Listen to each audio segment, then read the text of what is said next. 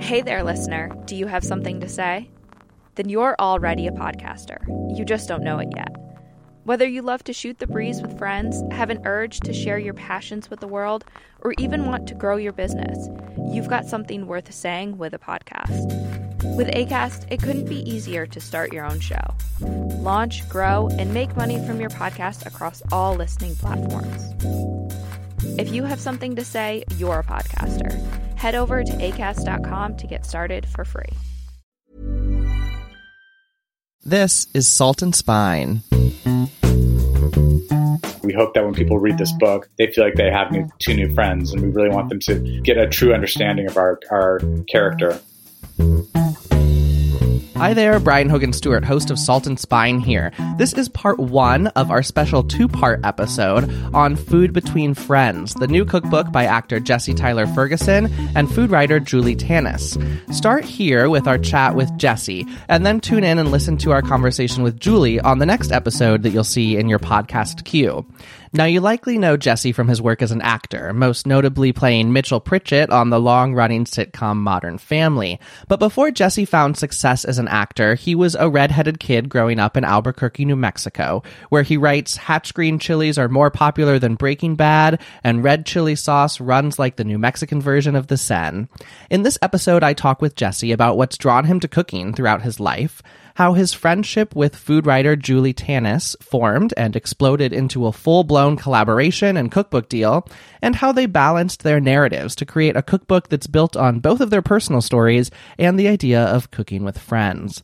Plus, of course, we put Jesse to the culinary test in our weekly game, and we have featured recipes from Food Between Friends for you to make at home. So let's jump right into our conversation with Food Between Friends co-author Jesse Tyler Ferguson. And when you're done, then hop right into part two. That's the next one in your podcast queue as we sit down with Jesse's co-author, Julie Tanis. Here's my chat with Jesse Tyler Ferguson. Hi, Jesse. Thank you so much for joining us on Salt and Spine. Thanks for having me. Yes, we're thrilled to have you, to talk to you and also to talk to Julie separately about your joint cookbook that you just published. Congratulations, Food Between Friends. It's beautiful. Thank you so much. We're really proud of it. And I can't wait to talk about the cookbook, but I want to talk a little bit about you first and sort of your relationship to food and how you sort of came to where you are now as a now first-time cookbook author.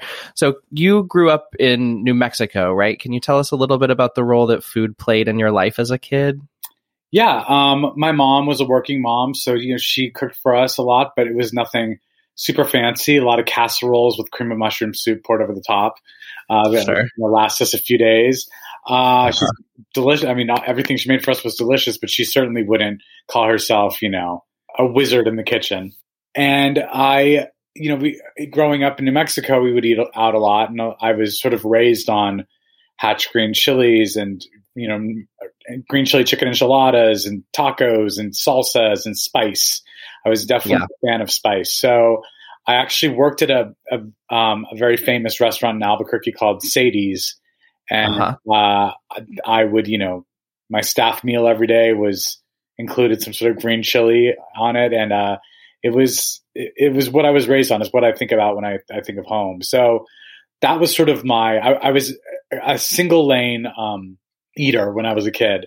I did not venture out and try new things. It wasn't until I moved to New York and which is such a great culinary city, that I was able to discover Indian food and, eat sushi for the first time, and definitely came out of my comfort zone eating Thai food for the first time. And so that sort of is where I really developed my sense of self when it comes to eating, was when I moved to New York. And you moved to New York as a teenager, is that right? Yeah, I left Albuquerque when I was 17 in September, and I turned 18 the month after. So I wasn't even legal.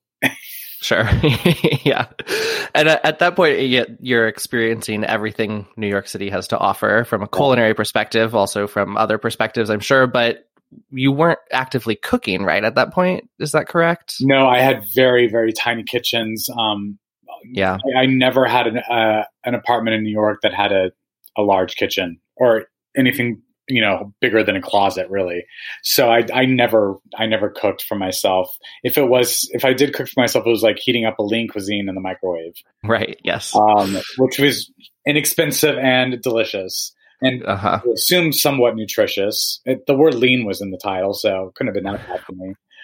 Sure.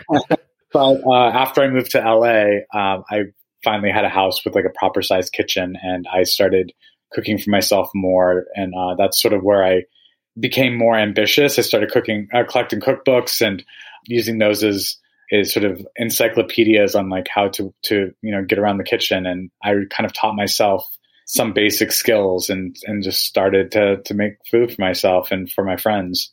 And was that because the kitchens that you were living in were not very big in New York City? Because you write in the book that it was always a dream of mine to go to culinary school, but I had this thing called a full-time job, and that job was something I not only loved, but was actually good at. So it was an interest of yours, food and cooking. It just wasn't something you did a lot of. Is that fair? Yeah, I was always very interested in eating. I was also, when I was living in New York, I was a theater actor, and for at least the first 6-7 years I was in New York, I was, poor. So I wasn't, I wasn't going out that much and eating terribly interesting food. But honestly, after I moved to LA and I started cooking for myself, I started thinking, I would drive by a culinary institute on Sunset, and I always thought about, what if I ever have a free summer or something, maybe I'll take a few classes there. Or if I, find myself with no work for a while, I can maybe put myself through culinary school. So it's always something that I wanted to do. But it was really after I moved to LA that I even thought that to be a possibility. Yeah. And so you start cooking more, it becomes sort of a hobby of yours. And then you and Julie, your co-author, end up meeting in this sort of like meet cute moment at a dinner party. Is that right? That's right. Yeah. We met at a dinner party called the Spring Street Social Society, which was an interactive dinner party with like games and music, and you'd roam around the room and go to different stations. And as fun as that might sound to some people, it was not my jam. So I was hesitant to go to this party, and I'm sure Julie will tell her side of the story. But I sat myself near an exit, and had buffers around me. Justin, my husband, sat to my right. Our friend Todd sat across from him, and then I had an empty chair in front of me. And sure enough, right before dinner started, Julie, who is also slow as molasses at all times. She's always the last one to sit down, always the last one to leave a party. Anyway, she was the last one to sit down here, and the only chair available in the entire room was the chair across the way from me. So she sat into it, and again, it was called the Spring Street Social Society, and she said to me, "My name's Julie, and I'm having Spring Street social anxiety." That's hilarious, and she could stay. And we ended up having a really nice time, and we ended up staying a lot longer than we thought we would at this party. And my friend Patrick, who throws the party, I sent him the book, and part of me is nervous, because I've been sort of, shit talking his dinner party, but it did its purpose. It introduced us. So, I guess the joke's on me. Yeah. And you became fast friends to the point that like you started cooking together right away, which is not how a lot of friendships are formed. And I mean, cooking together is somewhat of an intimate thing, right? Like I don't cook with a lot of people that I've been friends with for a long time. And that was really the basis of your friendship. Did it just sort of happen really that naturally? Once I learned that Julie had gone to culinary school and was a recipe developer, I basically forced her to be my free tutor in the kitchen, because there was stuff that I was really interested in and I wanted to learn. So I asked her if she would come over and we could like make a few things together, and she could sort of teach me some things. And then from that, we started cooking more together. And we had an early idea for a cookbook that I took to my agents that we ended up not doing. My agent it was wildly obvious that Julie and I were new friends, and she suggested that we go into the kitchen and cook together and sort of develop a relationship further. So it was on her suggestion that we actually started actively cooking more together. Yeah, and started a blog, right? Right. So we would post things on Instagram, and people would ask for the recipes. So we started a blog to sort of direct people to, a place where we house all of our recipes and stuff we're working on. And from that's when Clarkson Potter, a few years later, caught wind of it. And I don't know, honestly, like the blog is good. It's really good. There's like a lot of great stuff on there, but it's not great. I mean, we were just doing it ourselves. So it's kind of a miracle that Clarkson Potter, our publishing house, saw it and thought that was enough. They'd seen enough from that to like know that we could write a really interesting cookbook together. And the concept from the very beginning, it sounds like, was that it would be a book about you and Julie and your friendship and cooking together. I mean, I think a lot of celebrities say, I want to write a cookbook, and they get it done, whether it's ends up being a great cookbook or not. But that was really the premise, was it was around friendship and how you guys cook together. Yeah. Right. And I have some really good friends who have some great cookbooks, and they work with chefs, and, you know, they're thanked obviously profusely in the book, but they're not on the cover. Sure. They're not, like, it's not written by them. I really wanted this book to be written by Julie and I wanted her on the cover. I wanted her to be present throughout the entire book, because it is what you just said. It's about our friendship. And, that's, you know, it's a very unique cookbook in that way. It's not only two different people's histories and two different people's perspectives and two different people's skill sets. You know, I have pieces of the book that are dedicated to the stuff that she's taught me. Uh-huh. But, you know, to actually be told in two different voices is, I think, pretty unique. Yeah, I'm curious how you sort of balance that as the two of you are writing this, because it does flip back and forth between your two perspectives. Sometimes we get a joint perspective, but, you know, on one page, you'll have a story about how you discovered the concept of blue corn from Pocahontas. And then you flip to the next page and it's like Julie writing about legendary chef Frank Sitt from her home state of Alabama. Like, how did you sort of, and it really works, like it flows so naturally and both of your perspectives are in there. But what was that process like for you? It was, you know, we both are we're both very different writers. I've written a lot of essays, and I've been published in a few magazines and newspapers. And so I'm used to, like, consolidating my thoughts to a few paragraphs and being concise and humorous. And Julie waxes poetic, which is great, but she overwrites, and, like, she would turn in these head notes for things that were like 4 pages long. So I would, you know, it was an opportunity to also edit, you know, her writing and infuse. I would, you know, sometimes punch up a line here or there, just so that it didn't feel like whiplash. Like, you don't want to turn the page and be like, this doesn't feel like the same book. We wanted it to feel very cohesive, but also those stories, and mine tend to be a little funnier than hers, and hers are more, like, I think, culinary driven in a lot of ways, you know. But I do feel like that's also giving the reader an insight to our personalities and the banter that we have in the kitchen. So I hope that, I mean, we said in the introduction, you know, we hope that when people read this book, they feel like they have two new friends, and we really want them to get a true understanding of our character. Yeah, and you really bring both your own culinary influences, yours from your New Mexico childhood, hers from her Southern childhood. How have you sort of, from your perspective, how has your approach to, like, food and cooking changed as you've cooked alongside her now for, I think, like 7 years now you've been cooking with each other? About that, yeah. I just feel like there's more confidence. I also have been, I'm such a good student. I when I see a recipe, I follow it exactly how it's written. If I don't have something, I worry about it. And I've learned to let go of all that and to, like, really truly use recipes as just sort of a guide and, you know, embellish and extract how I see fit. And, you know, I've used teaspoons and measuring spoons. That's much less now. And I really try and measure with my palate, which is something all of my friends who are great chefs have always done. I remember Padma Lakshmi was at my house for the Emmys one year, and she stayed with us for the week, and we were cooking together, and I was making a chimichurri for her, and I was, like, looking for a recipe, and she's like, no, it's just this. And I was so nervous that I was going to over-season or under-season, and but it showed me that, you know, it's very hard to mess up. I mean, unless you're, like, going overboard on salt, I think it's pretty hard to mess up things in the kitchen. So Julie did that taught me, you know, that it's okay to run without the training wheels. Yeah, that's a great lesson, and one that I think a lot of home cooks take a long time to realize. Yeah, you're such a funny writer, which I think is, you know, not surprising, but I don't know if folks would have imagined that your first book would be a cookbook. How did that feel to you? Like, I think folks might think you had a memoir or some essays or something, and that this is sort of your first major published book. Yeah, how does that feel? It's interesting. I actually toyed with the idea of doing a book of essays that were maybe sort of also a memoir. And I just had an intense sense of writer's block. And Truly, I feel the reason that this was my first book was because Clarkson Potter approached us and asked me to do it. Yeah.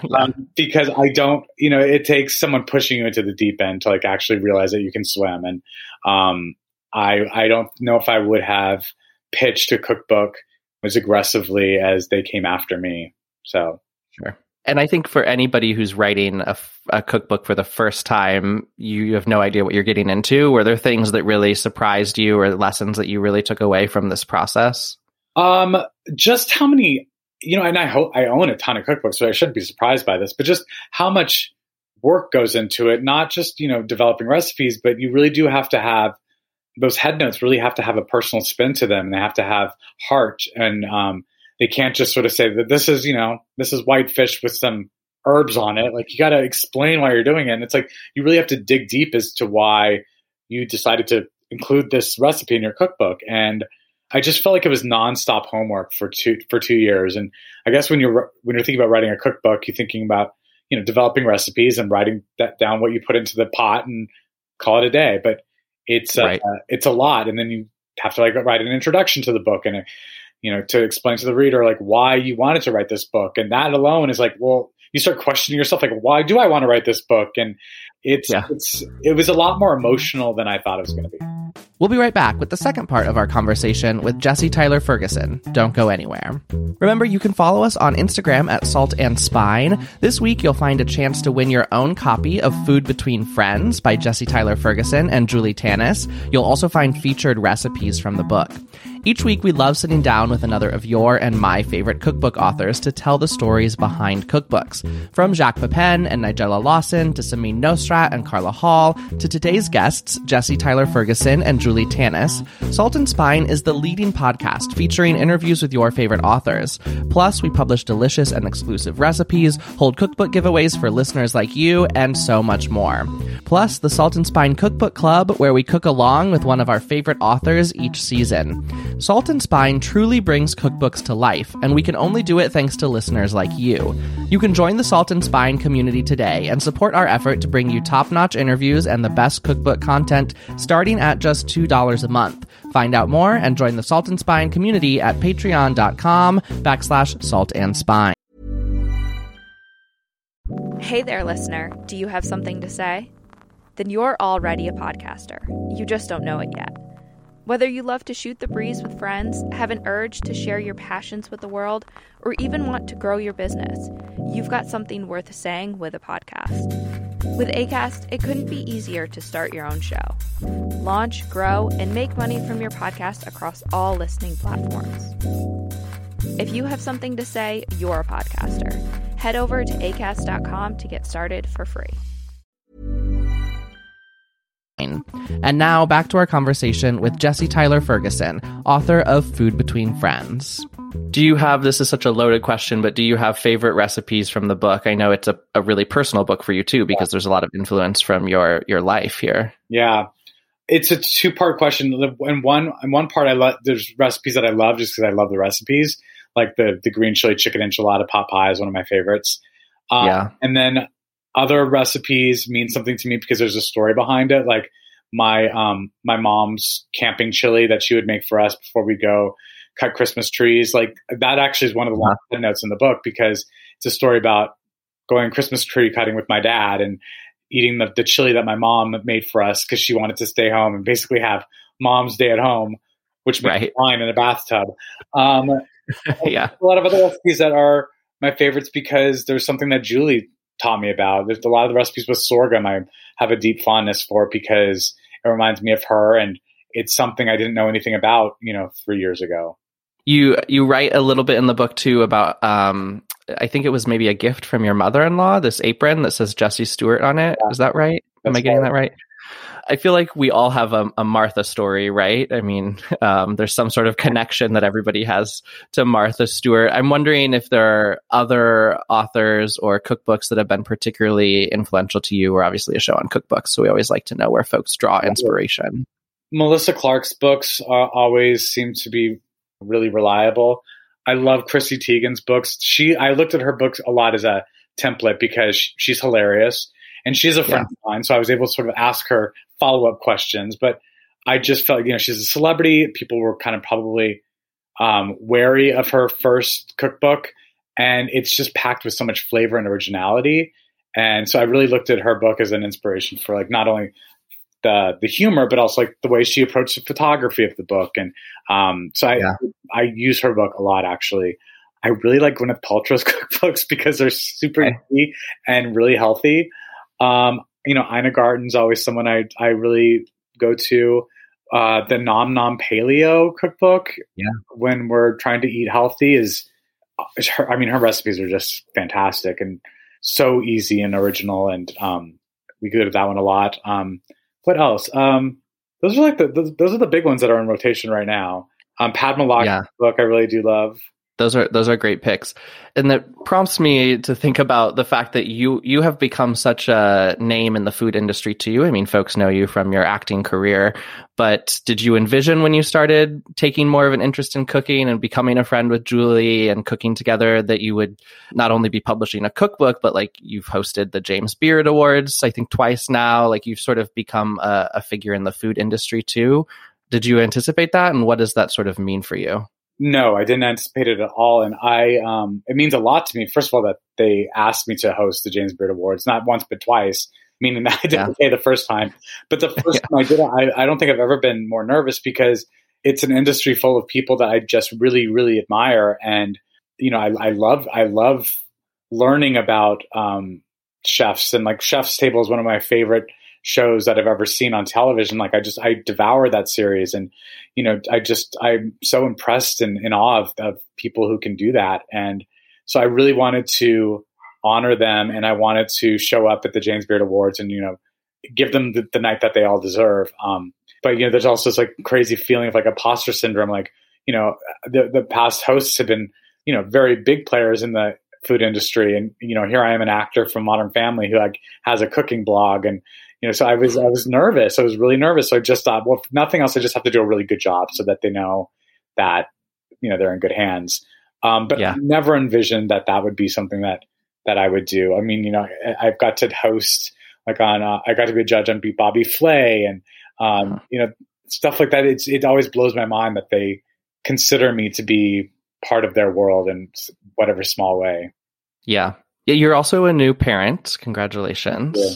I know your child is not quite eating your great meals yet, but I'm wondering if it has impacted how you think about food. I think many of us, when we become parents, start to think about food in different ways. One, like having a newborn is a lot of work, and then beyond like the early childhood stage, how things can evolve too. Yeah, I mean, my biggest hope and dream for Beckett is that he has a varied palate. Like I want him to be able to eat. I want him to be an adventurous eater. And so I'm doing a little bit of reading on how I like to, encourage that. There's so many great companies now that create really delicious baby food that is not just like a puree of one thing. There are mixes and there are blends, and there's light spices in there, some cinnamon here and there. And he seems to be really responding to all the stuff I'm giving him. And even if he has like a reaction to like spinach for the first time, he sees it through and tries it because it's sort of like the only option at that moment. And so that really, I'm excited by that. And I also try all the food that I give him, which is, it tastes good. It's like, it's actually really, really fresh. And so it's, if nothing else, like, cause I just assumed I would be making baby food. I'd buy one of those machines and just myself. But I feel like why? This stuff's so good and it's so great and it's organic and it's, you can order it to your house and it comes frozen and you just pop it in the freezer. I was like, I think I'm good for a while, but I can't wait to start cooking for him for sure. Yeah, I think you've got the right approach. I had one of the machines when my daughter was young, and you're like finding mold everywhere, and you have to clean it religiously. It's just like, they have great companies these days. Well, we always end with little games, so I thought we would play a fun game since we're going to talk to you and Julie separately, where we're going to do sort of like a blind chopped type competition. So we've got these cards that we use that have ingredients on them. So we'll draw draw cards for you, and that'll be what you have to work with. And we'll pretend Julie's coming over for dinner, and you'll tell us what you might make for her using that set of ingredients. How does that sound?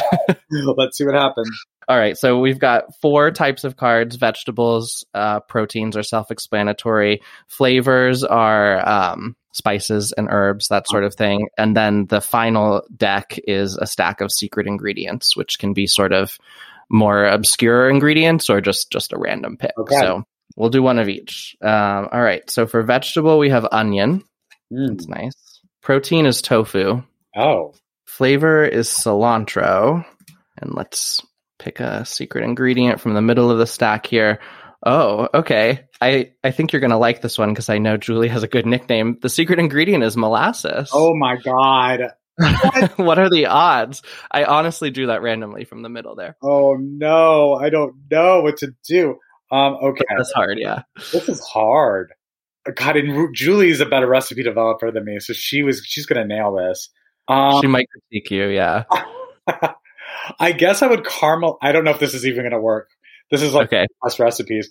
I would somehow caramelize the onions down with the molasses. I think that's a bad idea, probably. It could work. I don't know. I don't know if that would work. Yeah. Kind. This is all conceptual. We don't have to actually eat it. So. Right. And then I would pan fry some tofu. I would toss it in bread or it's like some cornstarch or something, and pan fry it with some spices. And I would put that over the onions and just garnish it with some cilantro. I think it's going to be terrible. I don't think it's good. I think the challenge, you should specify that it does not have to taste good. Right. Let's do one more. I'll give you a second. I think you got a hard one here. Okay. Let's go with bell pepper vegetable. Mm-hmm. Let's see. Protein, we have shrimp. Okay. Flavor is garlic. Oh, this is looking good so far. All right. The secret ingredient. Oh, okay. Is fish sauce. Oh, so we're doing a stir fry. Yeah, that's an easy one. We're making a really great sauce, stir fry sauce with a fish sauce and soy sauce, some orange juice, some lime, rice vinegar, and we're going to saute the peppers. We're going to throw the shrimp in, some garlic. We're going to throw some onions in, and maybe some broccoli. And we're going to put the sauce in and finish it off that way and have that over white rice. Delicious. There you go. Nailed that one. Amazing. All right. Well, this was so much fun, Jesse. Thank you so much for joining us on Salt and Spine. Thank you for having me. This has been fun. And that's our show for today. Thank you so much for listening. Remember, part 2 of our conversation with Jesse's co-author, Julie Tanis, is live now as well. As always, you can find bonus content from today's show and all of our episodes on our website, saltandspine.com. There you'll find featured recipes from Food Between Friends. Remember, if you like hearing from your favorite authors on Salt and Spine, and I hope you do, please click subscribe wherever you're listening. You can also leave us a rating on iTunes and join the Salt and Spine community and support our show at patreon.com. Our show today was produced by me, Brian Hogan Stewart, and our producer, Clea Worster. Our kitchen correspondent is Sarah Varney. The Salt and Spine original theme song was created by Brunch for Lunch. Salt and Spine is typically recorded at the Civic Kitchen in San Francisco's Mission District. The Civic Kitchen is now offering both digital and in-person classes for home cooks. You can find out more at civickitchensf.com. Thanks, as always, to Jen Nurse, Chris Bonomo, and the Civic Kitchen team, to Edible San Francisco, to Celia Sack at Omnivore Books, and to Monique at Hardcover Cook. We'll be back next week with more stories behind the cookbooks you love.